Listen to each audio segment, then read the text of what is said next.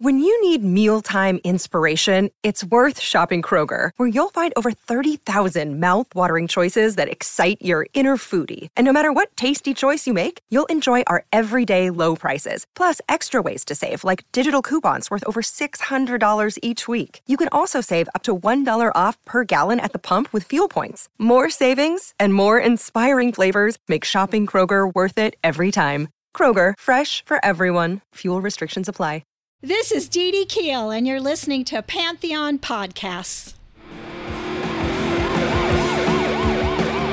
History in 5 Songs with host Martin Popoff. A production of Pantheon Podcasts. Let's rock out with Martin. Yes, indeed. Welcome back to another episode of History in 5 Songs with Martin Popoff, brought to you by the good people at Pantheon Podcasts. We are pleased, as always, to be part of the vast and always expanding Pantheon Podcast Network. We're available on Spotify, Simplecast, iTunes, and over 40 other podcast platforms. All right, this is another one of those fun episodes for the fun reason of I can't believe I've never done this episode. I keep thinking I've done this one. This one I was really paranoid about. I went and checked. I was like word searching the different band names and stuff. Wow, I've never included that band, never included that band. Put in the word grunge, couldn't find it. So essentially, what we're doing here is an associated episode with a couple things I've done. But yes, I've never done this one. This is episode 163. I'm calling it Grunge from Away. And again, even that title sounds like something I've done before, but I don't know.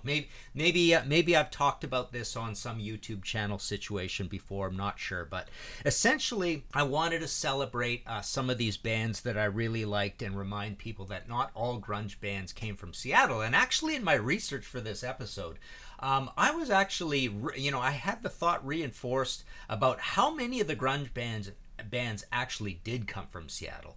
Obviously the big four, but tons and tons and tons of other ones as well. So it is pretty amazing how many of these bands actually did come from Seattle.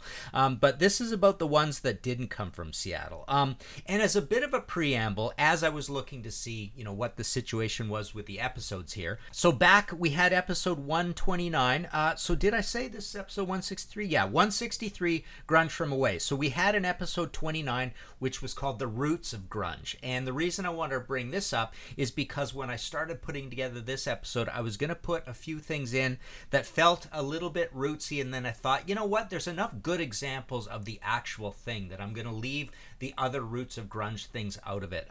But frankly, coming from all this, it feels like I could do a Roots of Grunge episode that isn't as rootsy as episode 29 was, because episode 29 we included Black Sabbath, Aerosmith, Iggy and the Stooges, The Cult, and Soul Asylum. The only one from that batch that stands out as a potential other episode about the roots of grunge is Soul Asylum.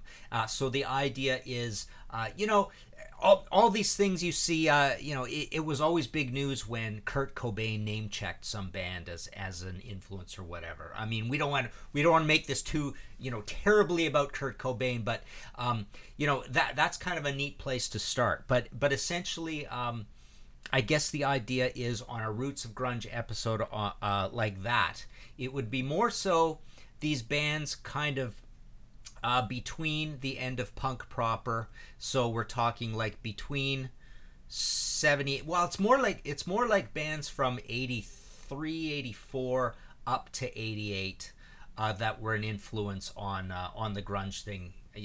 Really coming into view around 1988 kind of thing. So yeah, that's a possible one, and I'm probably going to give it away and name check it. Just name check a few of those bands as we go through this here. And then we can jump forward to episode 159. I called that Psychedelic 90s Metal, and I know in that I talked a little bit about how this has quite a bit of crossover, cross-pollinization, cross-inspiration with grunge. And I also threatened to do the Norwegian Wood Metal episode there as well. But in that one, we had King's X, Last Crack, Saigon Kick, Liquid Jesus, Mindfunk. And also, I realized I'd kind of forgotten in other ones that I could have included. And actually, oddly enough, they kind of feel like they could have been in this episode too. Nude Swirl from New Brunswick, New Jersey. Mind Bomb, The Big F from L.A. So there are those ones, and actually in that episode, probably as I look at this list, the most crossover-y one from that list would probably have been Mindfunk, so could have included them as well. So yes, the third point I wanted to make before we get started, again, I guess this is where I'm going to sort of mention or give away, or like we could have a full episode on this, but the kinds of bands that I didn't include here, because of the lacking the purity factor, but also more so they are that intermediate sort of influence on the whole grunge thing. Pixies from Boston, Sonic Youth, New York City, Butthole Surfers. Husker Du is an interesting one. I think it is actually the grungiest bands of those bands that I love to death from the Minneapolis scene. So it was basically Replacement, Soul Asylum, Husker Du. I think you could probably say that Husker Du was the one that, or Husker Du, is the one that fits the most. And then ancillary to that is Minutemen and Firehose, I would say. Black Flag is another one of these influences with the punk and with the sludgy Sabbath sort of thing going on there, so they were kind of a big influence as well. So those are some of the bands. Jane's Addiction fits in this, I think, a little bit, and even, it might not sound quite like it, but Faith No More. Faith No More definitely had that sort of inspirational, wow, you can do new things with metal that isn't hair metal sort of thing. By the way, I wanted to just mention that as well. Somebody was talking about, on Facebook, there was a comment made about how it's kind of a lazy thing to think that Nirvana killed hair metal. And I thought, okay, fine, it's kind of like a big generalization, but is it a lazy thing? And is it not accurate? I think it actually is basically accurate. I mean, that is the story. It is the story everybody knows, but it is the correct story. I think essentially the ushering in of this whole grunge thing is what killed hair metal. I've interviewed many of those guys, and they basically say it point blank. All the attention shifted from the Sunset Strip up to Seattle. All the label attention shifted up there. All the fan attention shifted up there. All the excitement, all the press columns in Rolling Stone and whatnot shifted up there. So that's essentially what happened. So yeah, we're talking about grunge here. I'm not going to kind of go into a big whole thing about what grunge is, but let's just suffice to say it was the next form of exciting, dangerous metal, maybe a little depressing, a little heavier, a little sludgier, less rules than hair metal. I thought it was an absolutely cool thing. So yeah, so we are celebrating the bands today that were not from Seattle. And the first one I want to play, let's take a listen to our first selection. This is Paw with Gasoline. Change the pain of what you feel. You keep it inside. You made it real. 20 times to get it. 20 times to get. You kept it inside long enough. Left to let it.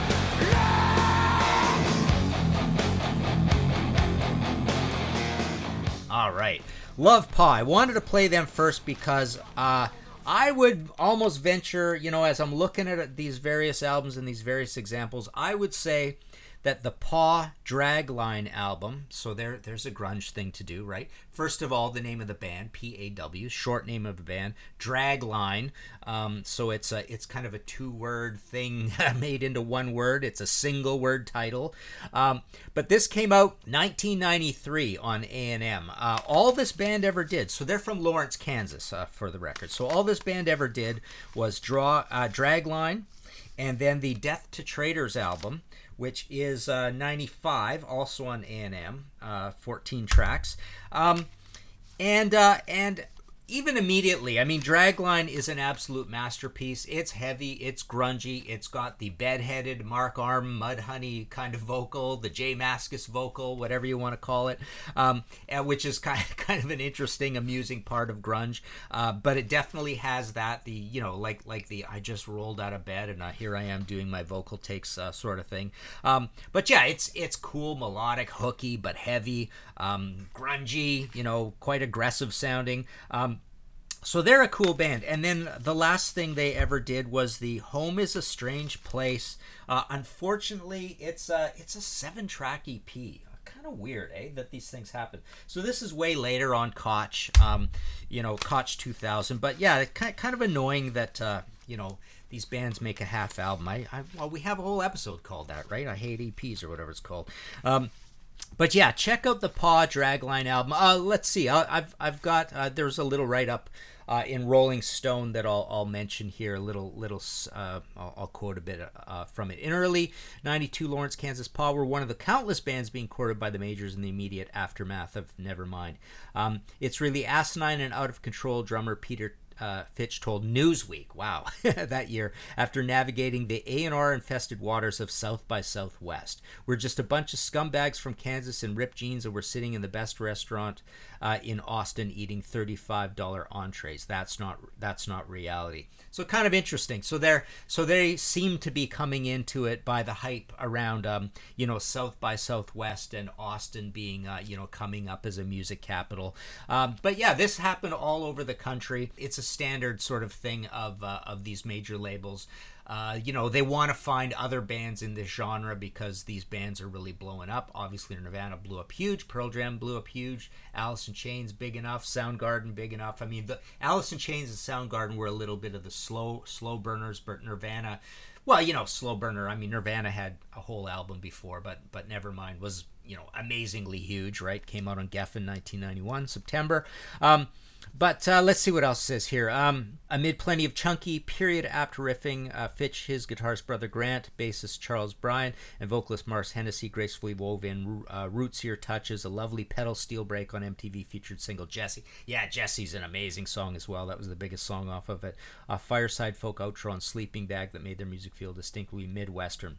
Pretty interesting. Hennessy's earthy drawl, which often rose to a ragged roar, and lyrics that painted vivid portraits of childhood. So that whole thing, that earthly drawl, which often rose to a ragged roar, who did that best?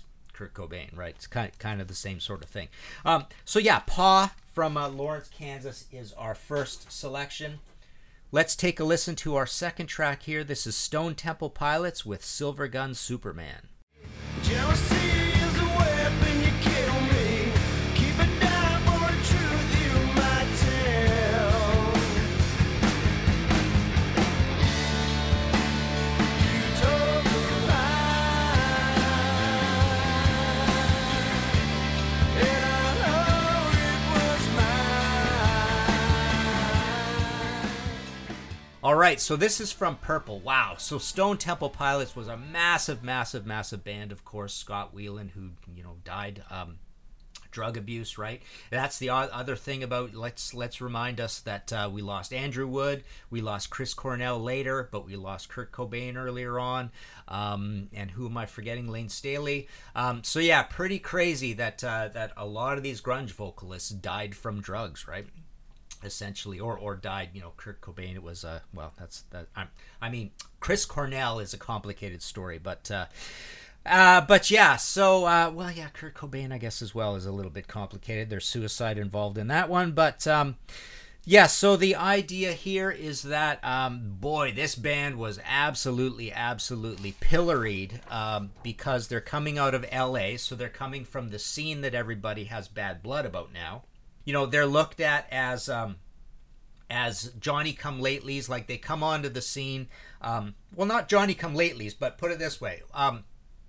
So the Core album, their first album, comes out September of '92. They're on a major label right away, but they're seen as coming, I guess a year later or after the fact. Well, with the album, but I mean, in terms of grunge has already been going since sort of '88. But it was considered a very, very purely grungy album and a grunge derivative album. And the fact that it was from LA rubbed people the wrong way, and it really rubbed the band members the wrong way. Don and Rob DeLeo. I've interviewed them. I've sat down with them and in person and interviewed those guys, and it really stuck in their craw being called grunge because they considered themselves classic rockers with a Beatles sensibility when it came to songwriting. Yet, you know, it's hard to call it anything other than grunge. What came out of it was you know, squarely right in the mean median middle of grunge. The same way I talk about Def Leppard On Through the Night being a pure new wave of British heavy metal album. But it really rubbed them the wrong way, and that record, Core, is currently at 8 times platinum in America. Wow. And Purple, the one we played this song off of with this kind of stupid title, Silver Gun Superman, you know, Sunset Superman, Dio and all that. Anyways, Purple, June 7th, 1984, went 6 times platinum. So now we're into that sort of range in the grunge life cycle where there are the records doing these big numbers. But we're well into it. We're 3 years into it being a huge scene. So Soundgarden's records are doing really good at this point. You know, Pearl Jam, second and third record are still doing great guns. They're doing well. So yeah, that's pretty cool. And Purple is considered kind of their best record, I imagine, with what's it called, Interstate Love Song or whatever it is. And then Tiny Music came out. Tiny Music is almost there. Alice in Chains' Three-Legged Dog sort of album. You know, they're getting a little more eclectic. That went double platinum. Let's see, number 4 went platinum. Shangri-La Dida went gold, so here's the big decline going. And then, eventually, you know, Scott's gone. Scott comes back. They do another album with Scott. There's the Stone Temple Pilots. It's kind of like the two self-titles. But anyways, that last album, Perdita, with the new guy, it's really, really good. I mean, these guys were back then and always remain like really skillful songwriters and pretty heavy too. Like, it's good stuff, Stone Temple Pilots. But yeah, this is a band that was somewhat derided in this whole grunge thing. They were squarely grunge and they hated being called grunge. All right, this episode of History in 5 Songs with Martin Popoff is sponsored by BetterHelp. Without a healthy mind, being truly happy and at peace is hard. The good news is therapy works. But what is therapy exactly? It's whatever you want it to be. Maybe you're not feeling motivated right now and would like some tools to help. Or maybe you're feeling insecure in relationships or at work, not dealing well with stress. Whatever you need, it's time to stop being ashamed of normal human struggles and start feeling better because you deserve to be happy. And now you don't have to worry about finding an in-person therapist near you to help. BetterHelp is customized online therapy that offers video, phone, and even live chat sessions with your therapist. So you don't have to see anyone on camera if you don't want to. It's much more affordable than in-person therapy, and you can start communicating with your therapist in under 48 hours. Join the millions of people who are seeing what online therapy is really about. It's always a good time to invest in yourself because you are your greatest asset. And special offer to History in 5 Songs with Martin Popoff listeners, you can get 10% off your first month of professional therapy at betterhelp.com/5songs. That's betterhelp.com/5songs. Thanks again to BetterHelp for sponsoring this episode. All right, let's move on to our third selection here in Grunge From Away.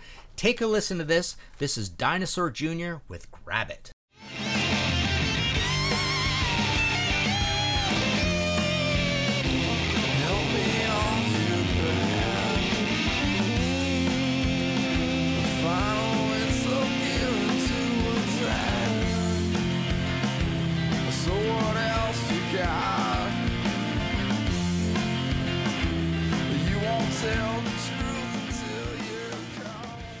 All right, so Dinosaur Jr. is kind of an interesting one because, you know, they are one of these bands that you can pretty much say fits in both departments. They fit in the department of bands semi-cashing in on the grunge thing or finally being celebrated for something they kind of invented. So that's the other thing. They're kind of in there pretty early. They have the Dinosaur album from 1985, You're Living All Over Me from 1987, and Bug from 1988. Now, those two albums, the second and third, were pretty... There was a lot of excitement around them in the underground. They were talked about a lot, and they were known by the grunge guys, and they were definitely this band. So they're from Amherst, Massachusetts. They're definitely a from away, but they're definitely very grungy. And again, what do they have that's grungy? They have the melody and the hooks and the grungy rockness and the smeary drums, but they also have with J Mascis. So first of all, they have the Mark Arm bedheaded vocalist extraordinaire. I mean, he's even more slacker than Mark Arm is in terms of a voice. Just a hilarious pure grunge voice out of that guy.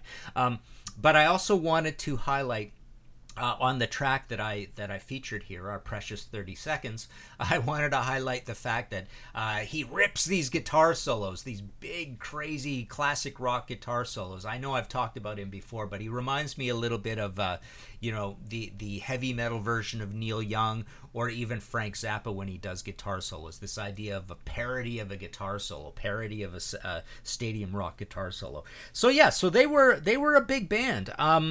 Well, how big? No, they weren't a big band. Let me correct that. They were a big band in the press, but as I noticed, they don't even have a single gold album. So they basically burst onto or emerged onto kind of like the pop culture mass manipulation, mass media scene with, I would say, with Green Mind, 1991, which had a total grunge cover. It had like this black and white picture of this little girl on it. Total grunge cover. The early covers looked very grunge as well. And then Where You Been, 1993, Without a Sound, 94. This is kind of the part of the catalog where they were critics' darlings and in all the festivals and all that.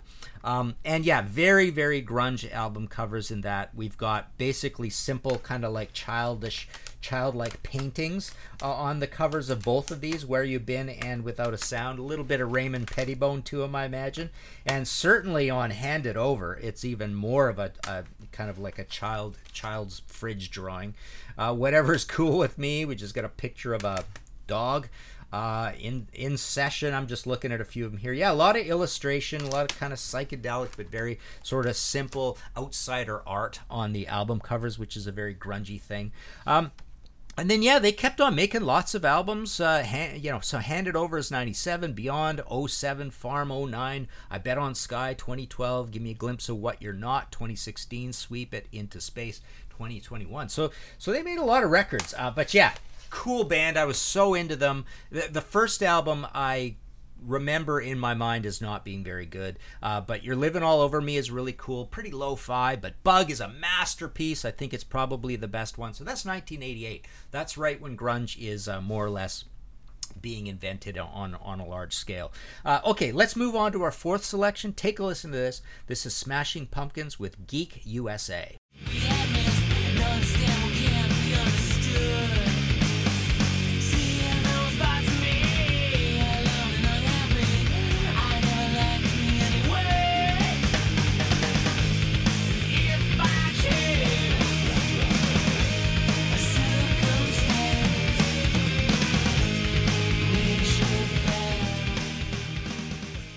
All right, so Smashing Pumpkins. Now, this is definitely a little bit of a problematic band.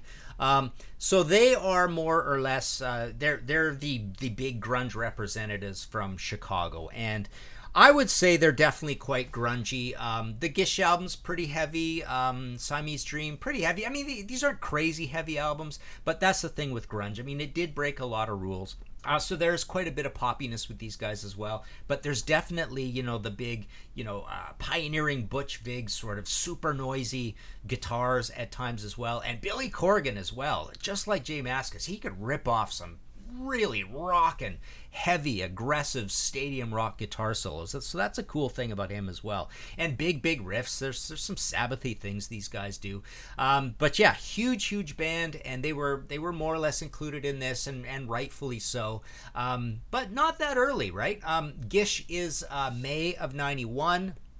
It's a platinum album. Siamese Dream was their big breakthrough, so that's 93. That's 4 times platinum. So, here we are again with a band that is it's 2 years into grunge being really huge, and now they're getting to cash in. A little bit like Dinosaur Jr., but yeah, surprised to see Dinosaur Jr. didn't really cash in a big way. And then they put out their big, massive, mammoth double album, Melancholy and the Infinite Sadness, October 24th, 95. That's a diamond album.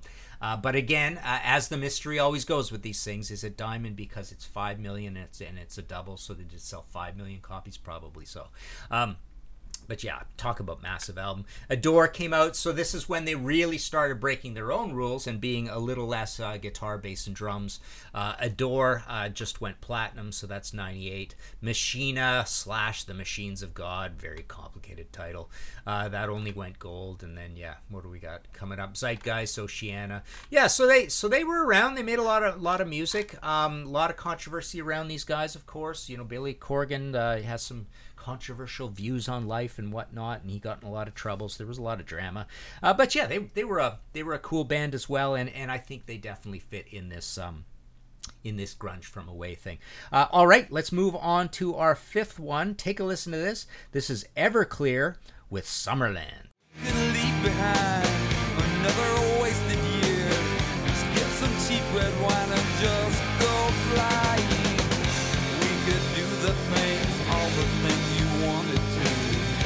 No one cares about us anyway. We could do the things, all the things you wanted to.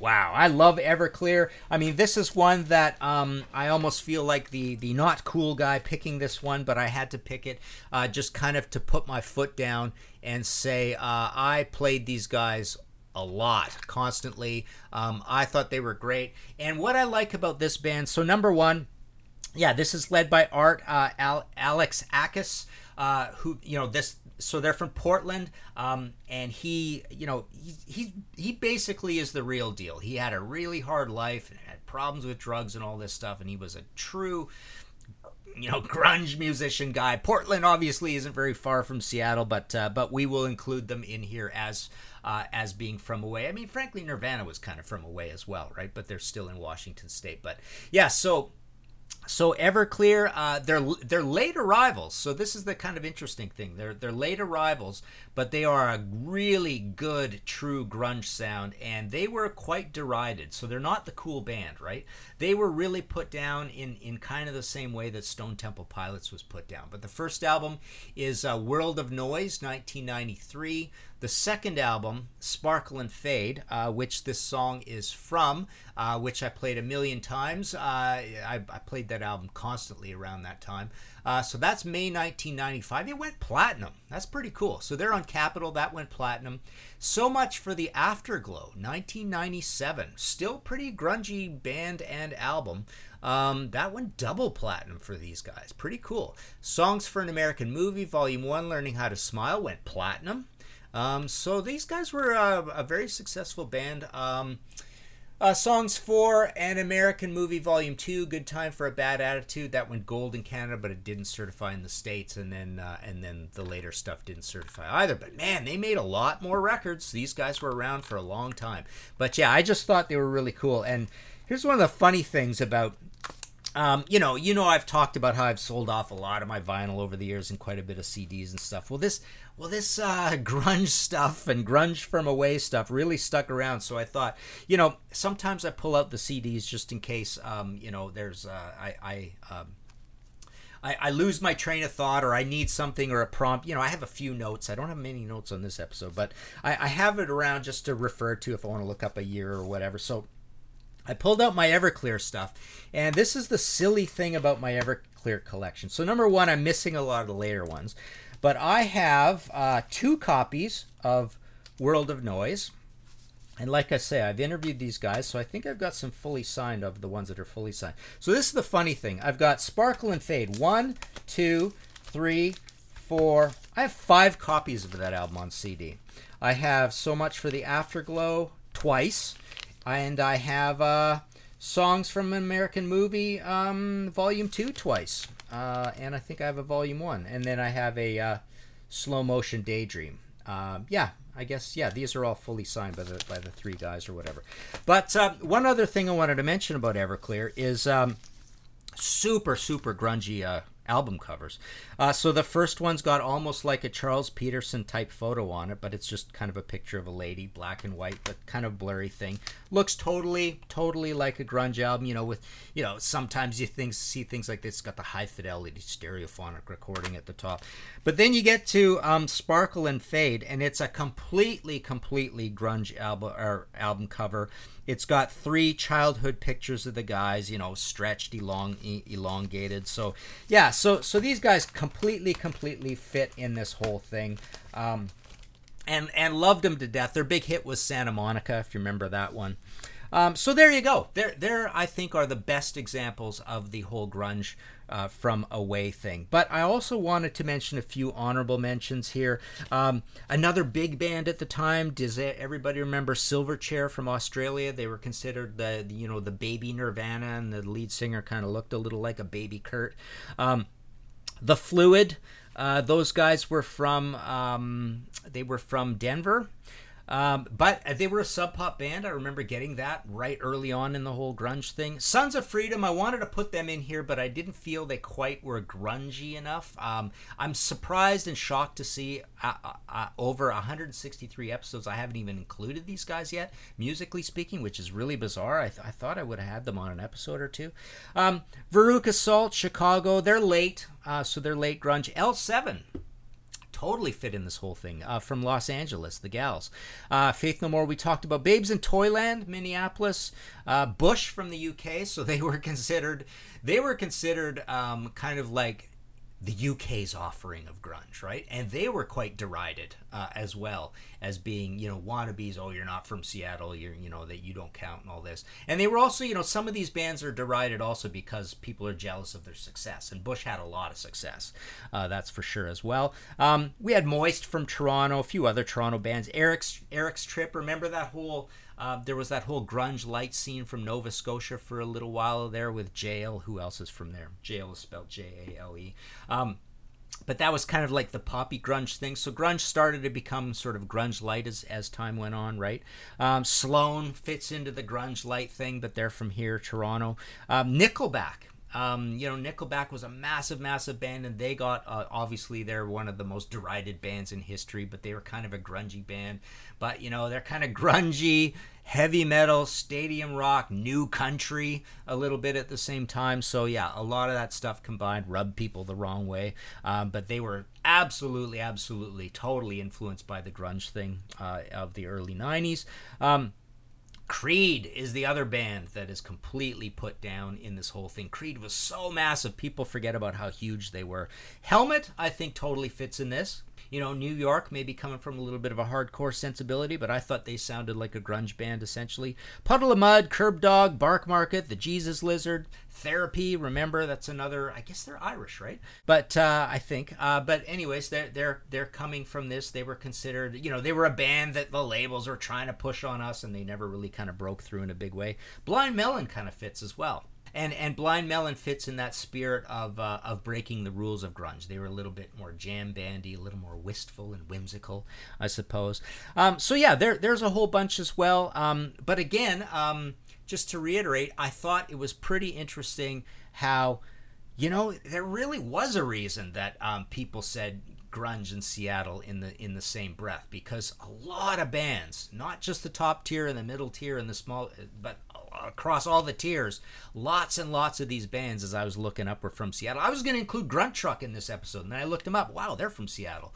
I didn't think they were from Seattle, or well, okay. So the reason I was kind of putting them, wondering, in my forgetting where they're from, because they're on Roadrunner, right? So it's kind of cool to see Roadrunner get into this as well. So they had that. There was My Sister's Machine too, right?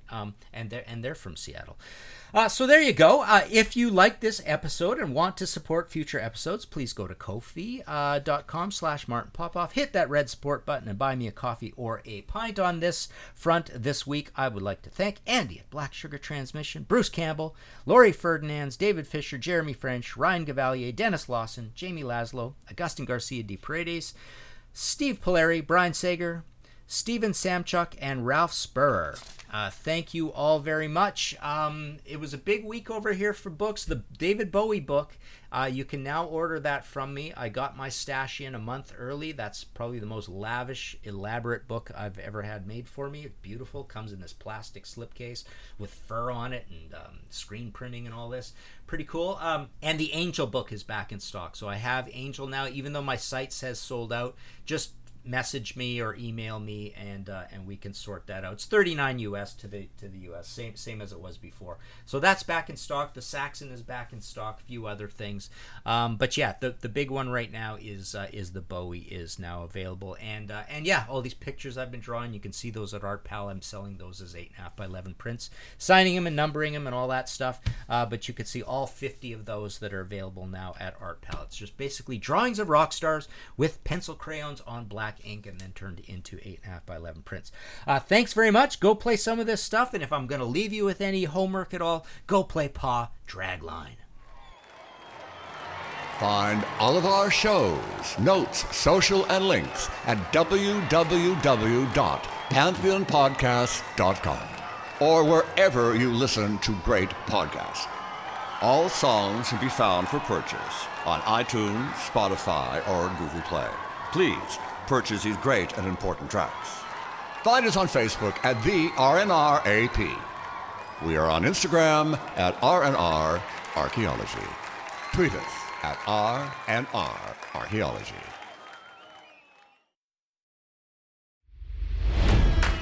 It's NFL draft season, and that means it's time to start thinking about fantasy football. FantasyPoints.com features industry-leading experts and prognosticators using proprietary hand-charted data to help you score more fantasy points. FantasyPoints.com is the place to go for whatever kind of fantasy football you play. Whether you play fantasy football, daily fantasy sports, or do a little bit of everything, Fantasy Points has the meticulously researched content to guide you to victory. And why wait for the fall? Fantasy Points also covers the new spring football league, the UFL. Join the guru, John Hansen, Scott Barrett, Joe Dolan, and other massive names in the fantasy football universe with an exclusive offer. Use code Pantheon for 15% off any Fantasy Points package, including the all-in package, with access to every article, tool, and data nugget that Fantasy Points has to offer. That's FantasyPoints.com and code Pantheon for 15% off at Fantasy Points. FantasyPoints.com, code Pantheon. Score more fantasy points.